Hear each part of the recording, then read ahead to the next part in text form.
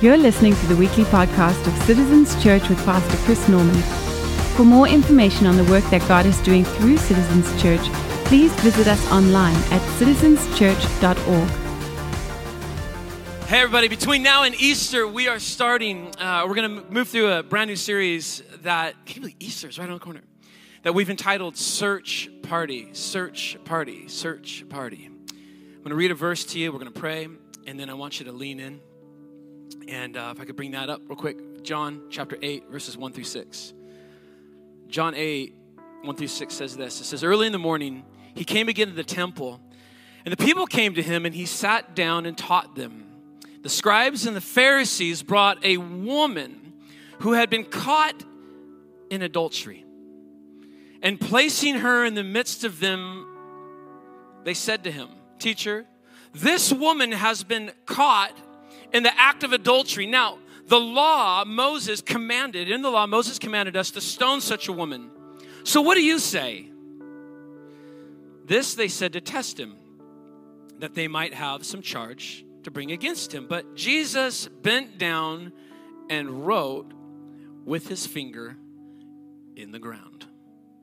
God, as we get into your word today, as we get into the start of this series, we pray that, God, you would open our hearts up wide to what it is, Jesus, you desire to speak to us. And God, I pray that our church and God, us as individuals, we would forever be changed by what we're going to learn together in this series. God, I pray you would anoint me and Pastor Trey next week as he preaches, God, just to bring, Lord, to our church, that bring to, God, us as a people, your heart. And God, we ask that you would mark us with this and you change us with this. You speak to us in your word. In Jesus' name we pray. And everyone agreed together and said a good hearty, come on, amen and amen. So what I want to do between now and Easter is spend some time just reminding us what Jesus intends for this to all be about. This meaning church. What does Jesus intend for the church to be about? Like, what's his heart? What's his vision? And I think sometimes we forget. That's why we're doing this series. I think sometimes we forget and we can get sidetracked and we can make all our energy about things that Jesus never intended for us to be spending all of our energy on. And so we need to ask ourselves, Jesus, what is this supposed to be all about? And in the midst of sometimes the lack of clarity, I just want to say, listen, there is no excuse for lack of clarity. There's no excuse because Jesus made it very, very clear what he intends for the church to be about, what he intends for us to be doing. He made it overtly clear. And friends, here's what Jesus intends for this to all be about. Jesus intends for this to be a search party. Jesus intends for us to be out searching in the way that he was searching. This is the commandment that I gave. I want you to think about it, right? Jesus came to this world in search of lost people. He bled and died a brutal and bloody death on the cross because he was seeking to reach lost people. He rose again, sent his spirit to fulfill and to empower the church to go reach lost people. When he ascended to heaven, he gave his last words to his disciples that would be spoken on this side of heaven.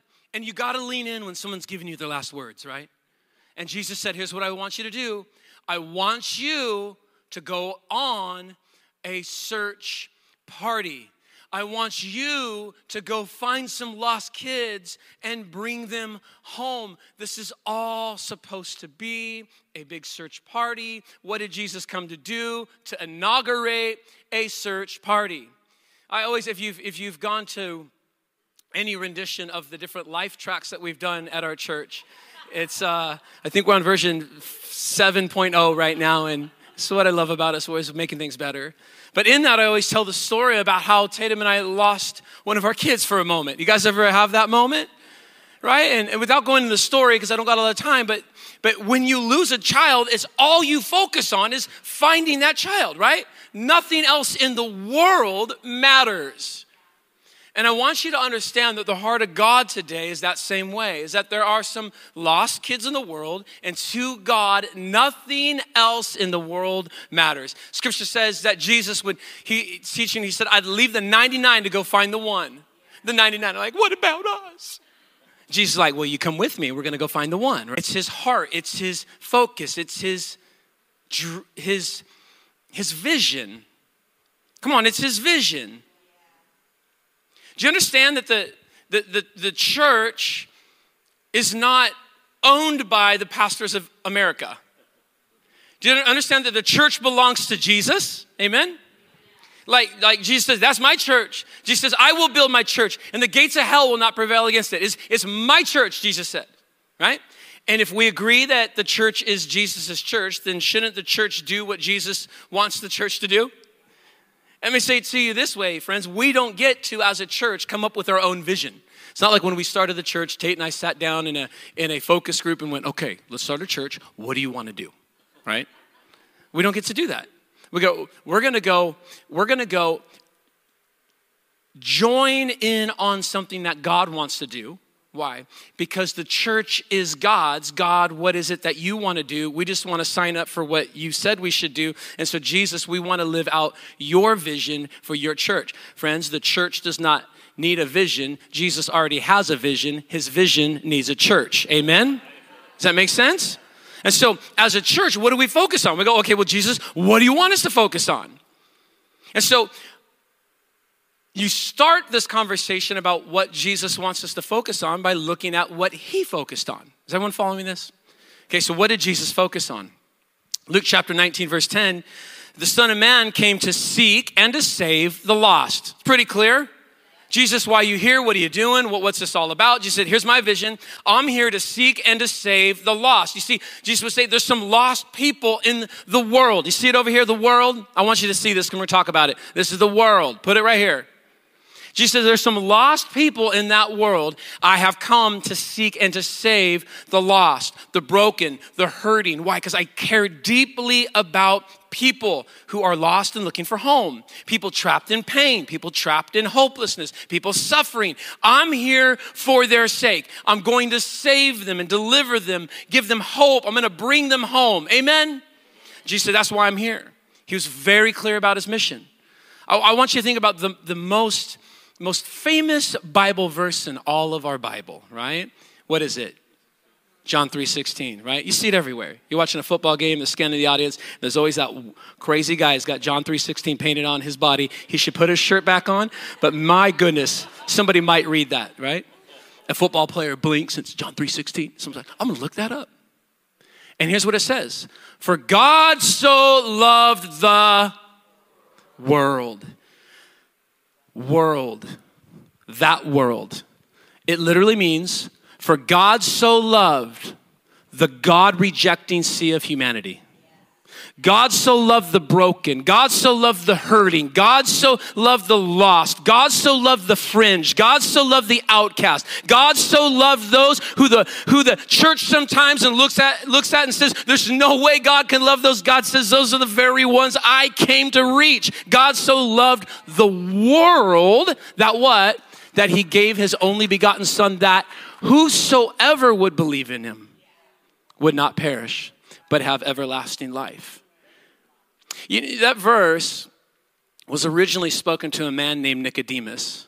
Nicodemus was a scribe, as a Pharisee. He knew what it, if you're a scribe and Pharisee, I mean, you spent your whole life studying what it would take to get into heaven, to be justified, and so he would be one of the guys you would ask. But he knew, even in all of his study, that there was something missing. And so he comes to this Jesus that everybody's been talking about, that he's heard about, and he's asking Jesus, he's saying, Jesus, what does it take? Like, how can someone enter the kingdom of God? And he comes to Jesus at night because he's not wanting to seem like he doesn't know the answer to this, right? So he's kind of Nick at night, everybody.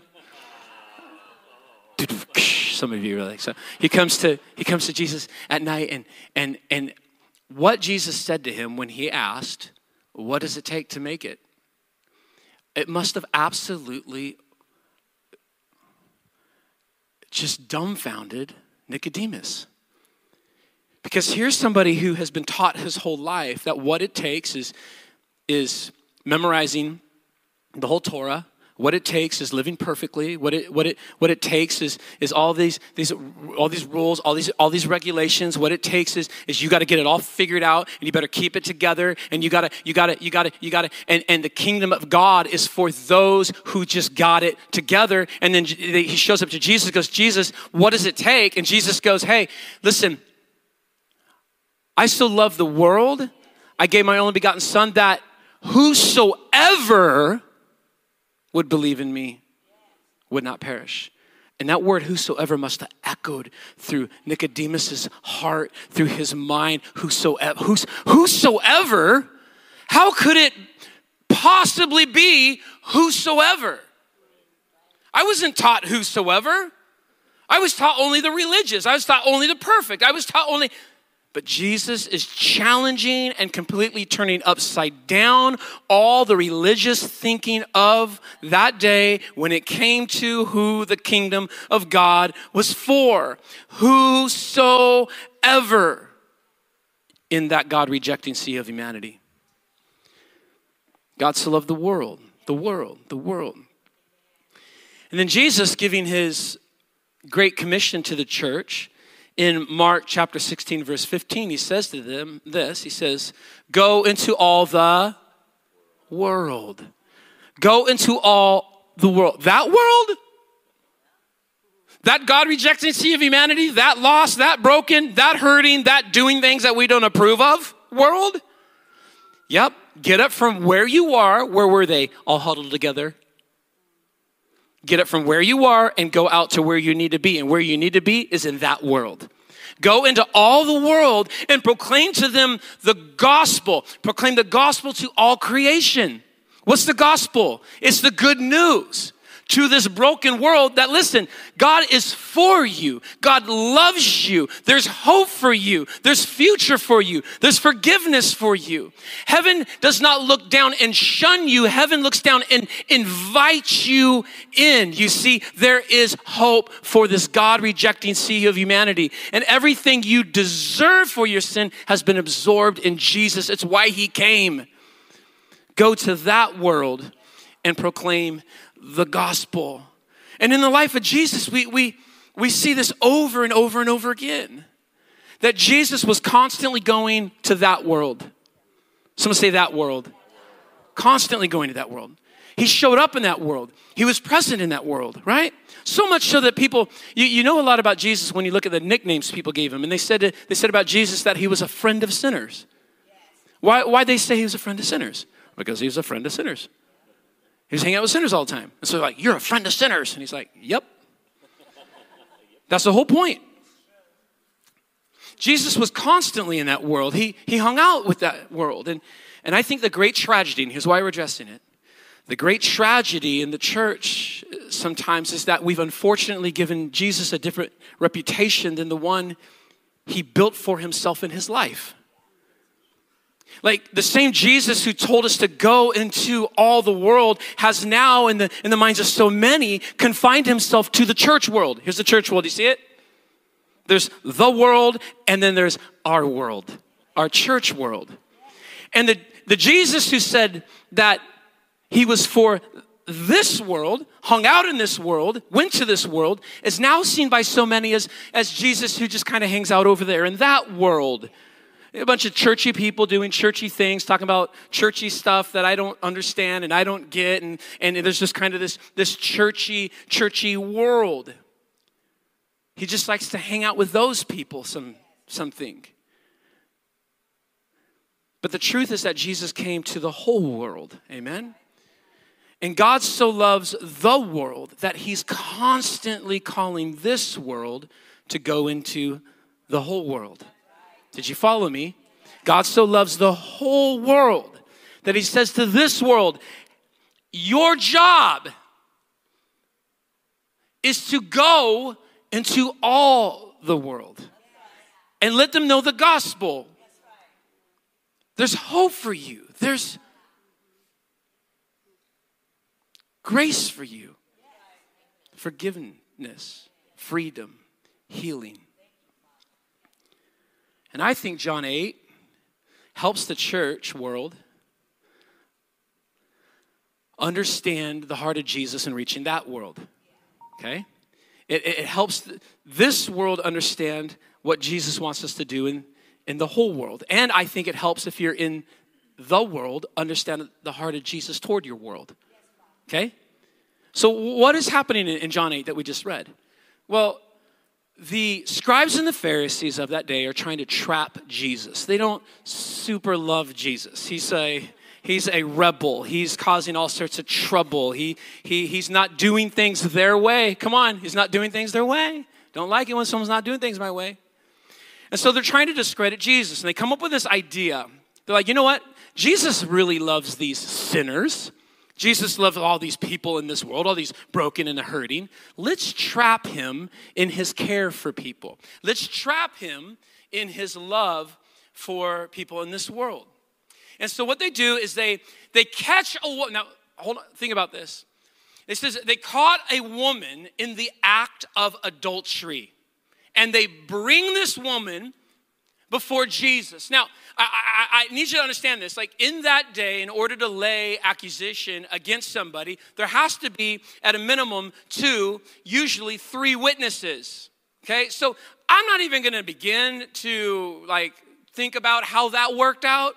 Like, how did 2 or 3 of you guys catch this girl in the act of adultery? Tell me that. No one's going to talk about that, but I'm thinking, my goodness, right?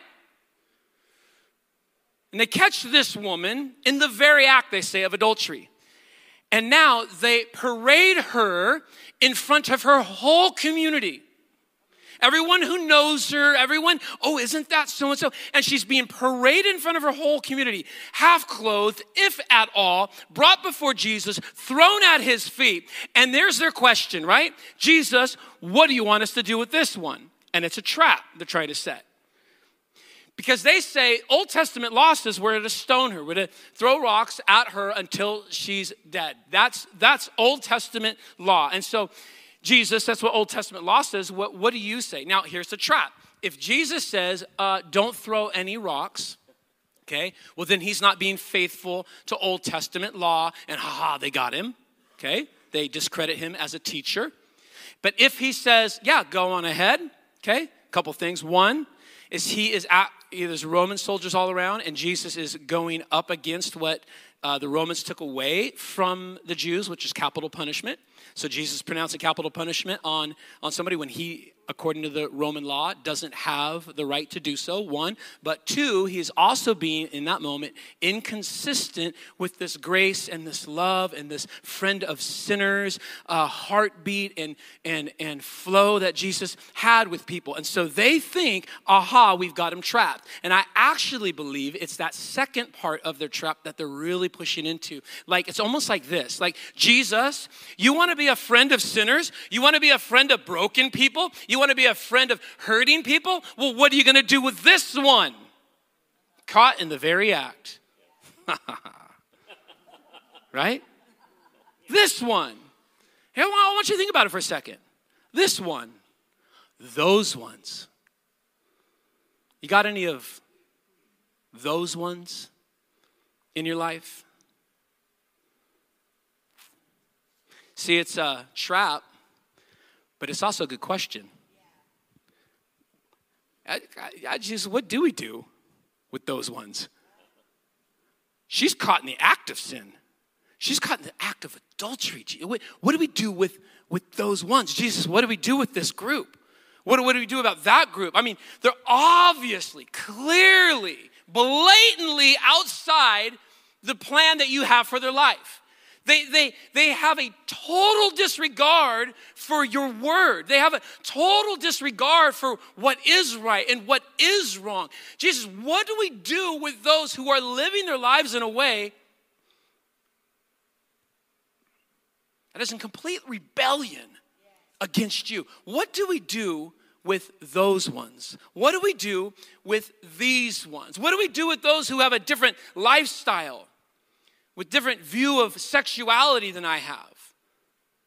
In my world at work, in my world at at school, in my world, standing behind me at Trader Joe's, in line at Starbucks. I mean, these people of the world that are all around us that are just so outside, God, of what you intend. What are we supposed to do with these ones?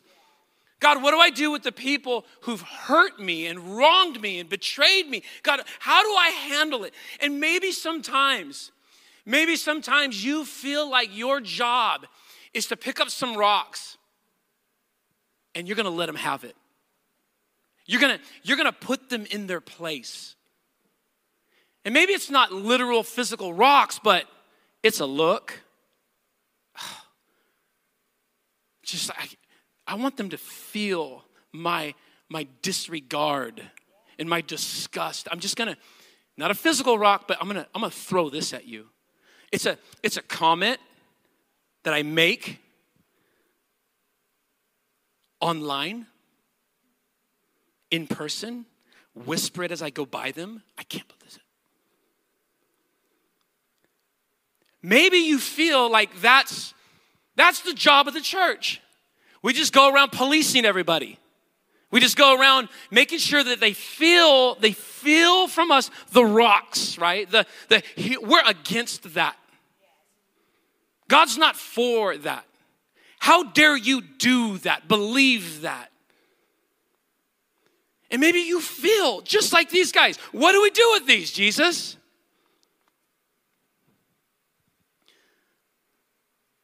Do we let them have it or not?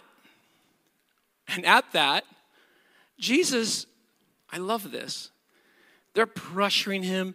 And I imagine at this moment, like there's a whole crowd has followed. Like, what in the world's going on? They're dragging this girl down through the street. And isn't that so-and-so? And now all of a sudden word's spreading that this whole thing's going on. Maybe word's even gotten back to her husband. Maybe word's gotten back to her. It could have been her, the one that she was betrothed to. And now he shows up in the midst, and you got to picture this, right? The whole crowd comes, and everyone's pressing, Jesus, what do we do? What do we do? All the pressure's on him. And Jesus just stoops down. He's like, and he starts doodling in the ground. And I love that about Jesus, right? Because here's this pressure, respond, do something, do what and Jesus goes, you are not in control of this situation. I am. He takes control of the whole situation. He just starts doodling in the ground. And we don't know what Jesus was writing in the ground. He never tells us. It leaves that to our imagination. And so we will use our imagination. The Jews had something called when they would get into debates, they would use what was called a Ramaz. And what that means is that you would say a part and they'd understand the whole. You see, the people that Jesus was talking to were scribes and Pharisees. Scribes and Pharisees had the entire Old Testament memorized. I think that we don't use our brains enough, everybody, right? The entire Old Testament memorized. So Jesus would be able to write a little hint and they would understand the whole. Examples would be, the Lord is my shepherd. Some of you know, I shall not want, right? Like, and you could start going down that whole passage of scripture. And so Jesus was able to do things like that with them. And he could be giving them little hints, maybe a little Jeremiah 17:13 that Jesus had just right before this stood in front of the temple and declared during their. Gosh, there's so much in this.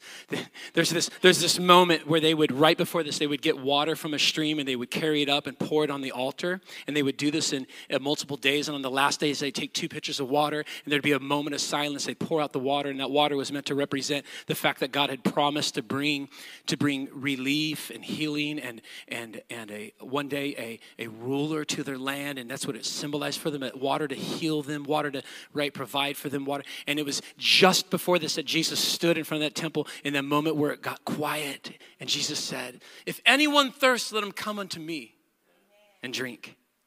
Just before this. And so Jesus is now on the ground and everybody's giving him attitude. And maybe Jesus wrote, O Lord, the hope of Israel. And here's what they would have known. O Lord, the hope of Israel. All who have forsaken you shall be put to shame. Those who turn away from you shall be written in the earth. for they have forsaken the Lord, the fountain of living water. All he had to write is just a little bit. Maybe it was different scriptures like that. Maybe it was their name. Maybe what they did the night before, a little hint. Maybe a little, I don't know, you could have been drawing smiley faces. Practicing his signature. Jesus, you know. We don't know what Jesus wrote, but we do know what he said. He stands back up and he said to them, let him who is without sin amongst you go ahead and throw the first stone at her. And once more, he bent down on the ground and started to write. Richard, oh, you know.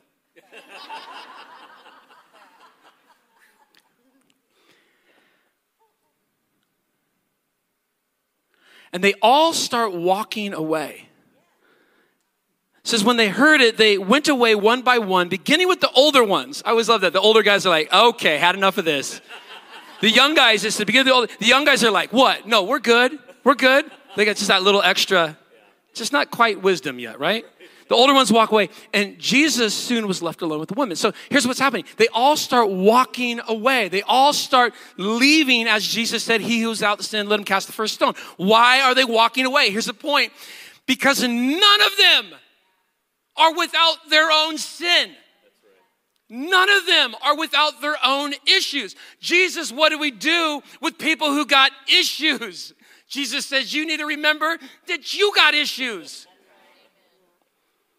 Before you go and get all enraged over their issue, stop and just remember, my friends. The religious impulse to throw rocks is so wild. It's just wild. It's a bunch of people who have struggled with sin, maybe struggling with sin, maybe just freed from sin, now turning around and wanting to condemn people, throw rocks at people who are in the same situation that you once were in not that long ago. And by the way, if it wasn't for the grace and the mercy of Jesus, would still be in that situation. Like if it wasn't for the mercy and the grace of God, I can't imagine where I would be. And I tell you what, if it wasn't for the people who were willing to go to my world and show me that mercy and show me that love, I would still be one of those kids. What do you do with those kids? What do you do with those? You were one of those kids. You would be one of those kids. If it wasn't for the mercy and grace of God and the people of God who shared with you the mercy and grace of God. So how do people who have experienced the mercy and grace of God then turn around and say, oh, we're going to condemn the very people who, come on, you following me? It just doesn't make any sense. It's so wild to me. And so what do you do with people like, come on, fill in the blank that we talked about before. Where'd your mind go? What do you do with them? Jesus, what do we do with them? You need to remember that what they need is the same thing you need. They need a Savior to save them from their sins just as much as you need a Savior to save you from your sins. What they deserve is the exact same thing that you deserve, and it's called nothing if it wasn't for the grace and the mercy of God. And the grace of God that has saved me and rescued me and washed me and changed me, it's the same grace of God that they need to wash them and cleanse them and change them. And what God calls me to do is to extend now what's been extended to me, to them. Grace and mercy. See, this is a search party, everybody. And the whole movement of the church is to be fueled. The whole movement of the church toward the lost is to be fueled by the fact that each of us once were lost. And without Jesus, we still would be lost. So, what do we do with these? Here's my question. What are you doing with these? Like, honestly, like, as you look at your life and the interaction with those that God's put around you right now, how's it going? And I'm not saying this to condemn. I'm just trying to get us to the spot position us in a place where you could see a revival break out. How's it happen? When the grace and the mercy of Jesus actually gets presented to the people who need the grace and mercy of Jesus. Like you think about the hippie, has anyone gone to see the movie yet? Come on, Jesus, right? What was happening is you don't fully feel it because we're so far removed from it, but it was that generation. I mean, those kids were out running around. They're those kids. They're out running around, acid, having sex with everything and everyone. I mean, that's that. And there was some people that caught the heart of God and said, you know what? God loves them. Jesus died for them. He cares for them. And you're going to come in, I'm going to let you in with all your stuff. All of it. Man, I talked to a guy that said he got saved in the hippie movement. And he said he was in the church for a year and a half, still dropping LSD and out sleeping with everybody for a year and a half. But he just kept coming to the church. Why? Because it's the gospel. He felt the gospel. The feeling of the gospel is there is grace for you here, love for you here, mercy for you here, hope for you here. There's a future for you here. Man, you can belong before you believe, and we're just going to love on you until you do believe, right? And so now you ask yourself, well, where's that generation today? Man, can I be just so out there to say, maybe it's all our dear friends that are struggling with gender confusion or LGBTQ, this and that. And maybe it's, come on, fill in the stuff that you just, Jesus goes, oh, I came for them. So dear church, be very, very, very, very careful how you posture yourself around the people that you are so prone to throw rocks at. Are you okay, church? Jesus says, he who's without sin cast the first stone. And I think some of us relate to these religious folks. And this challenges us to change our heart toward those who are in the world, who are in the mess. Like Jesus is challenging you. But I think that there's some of us in here right now that relate more to the woman than to the religious people. I mean, can you imagine being this woman, like you're caught in your worst moment, you're paraded in front of everybody in town, you're completely exposed. I don't think it's actually that hard to imagine, because the truth is all of us are completely exposed before Jesus. Like he sees it all. Hebrews 4:13 says this. It says, nothing in all of creation is hidden from God. Everything is naked and exposed before his eyes, and he is the one to whom all are accountable. Listen, Jesus already sees all of it. Every one of us who came in here today, he already sees all of it. He sees what you've done. He sees what you've thought. Oh, hello. He sees all of it. And what does he do with her caught in the act of adultery? With us who are exposed before him, right?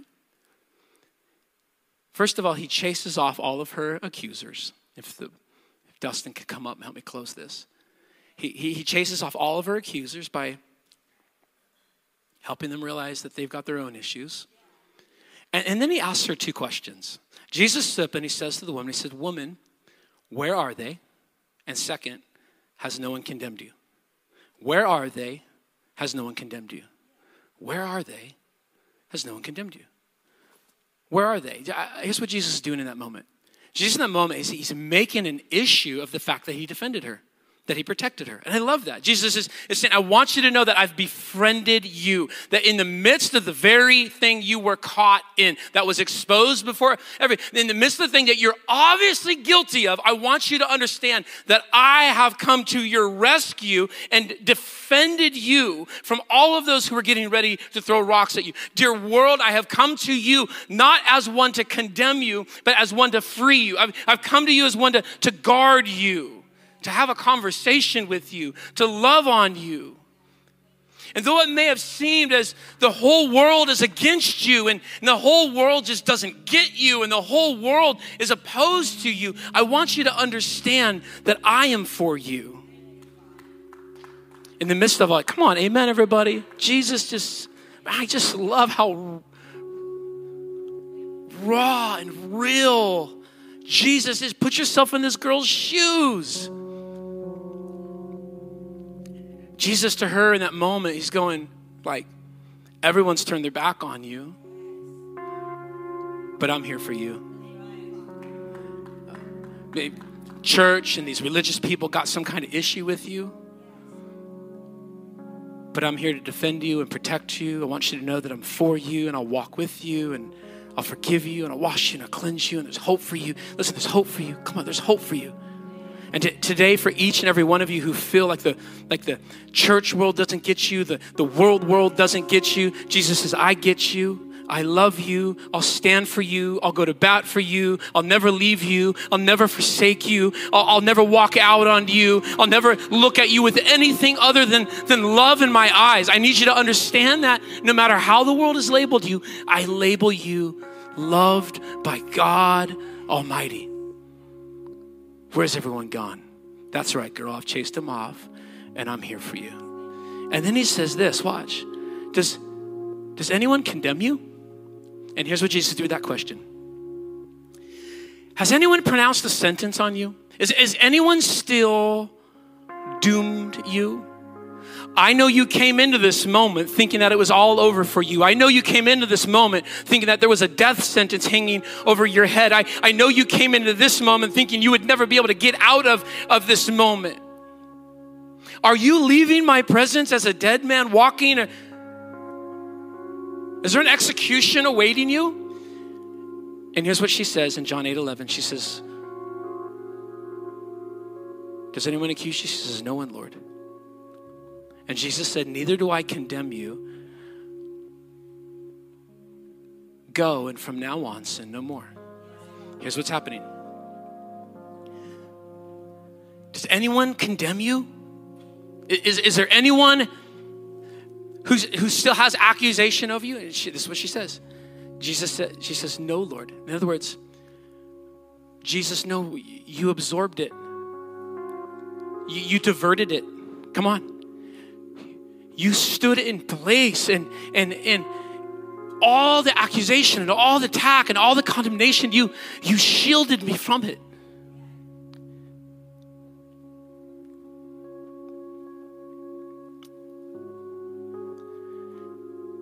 They haven't condemned you, and Jesus says, neither do I. Now, that's so powerful. Because the only one who has the right to condemn her didn't condemn her. He says, I don't condemn you. I don't condemn you. He didn't say, well, you should have known better. He didn't say, I can't believe that you messed up like that. How dare you? Right? He didn't say any of that. He says, neither do I condemn you. To the church, as we close, to the church, I want you to lean in and listen to John 3. It says this. We all know John 3:16, right? For God so loved the world, he gave his only begotten son, that whoever would believe in him would not perish but have everlasting life. Keep going. For God did not send his son into the world to judge the world, to condemn the world, right? But that the world might be saved through him. Well, how does that make sense? What do you mean you don't condemn the world? Isn't that our job? Aren't we supposed to judge the world and condemn the? He says, for he who believes in him is not condemned or not judged. But he who does not, watch this, he who does not believe has been condemned already or judged already. Because he has not believed in the name of the one and only begotten Son of God. Here's the picture, everybody. Why doesn't Jesus call us to condemn? Why doesn't he call us to judge? Jesus says, because the world is already condemned. The world is already judged. A condemned world doesn't need more condemnation, everybody. A judged world doesn't need more judgment, everybody. A condemned world and a judged world needs forgiveness and healing and mercy and grace. They need Jesus. They don't need more condemnation. They're condemned already. So Jesus says, I did not come to bring more condemnation. I came to free them from the condemnation that's already on them. And that's what he was doing with this woman. She didn't need more condemnation. She needed forgiveness and healing, cleansing. So church, listen. To the church, people don't need your condemnation. They need hope. They need healing. They need saving. They need Jesus. They need Jesus. They need Jesus. And so what do? We bring them Jesus. Here you are in your condemnation, and here's what Jesus has done for you on the cross. He absorbed it in himself so you could be free. And to those of you who find yourself identifying with this woman, your sin is exposed. It's been exposed. You know, your family knows, your friends know. You need to know this. Jesus knows, he sees it all. And he doesn't show up to condemn you. He shows up to free you, to forgive you, to wash you, to cleanse you. You need to know that Jesus went to the cross and took upon himself what you deserve for your sin and for your issues. He absorbed it in himself so that you could be forgiven of your sin and cleansed of your sin and washed of your sin. Whether it's the sin of adultery or the sin of religiosity, Jesus came to forgive us of all of it.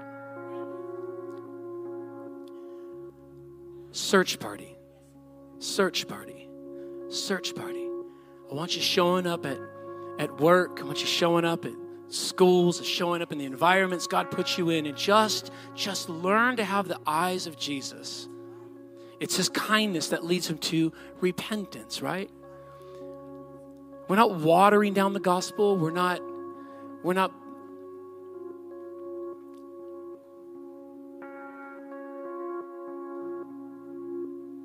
betraying the heart of Jesus.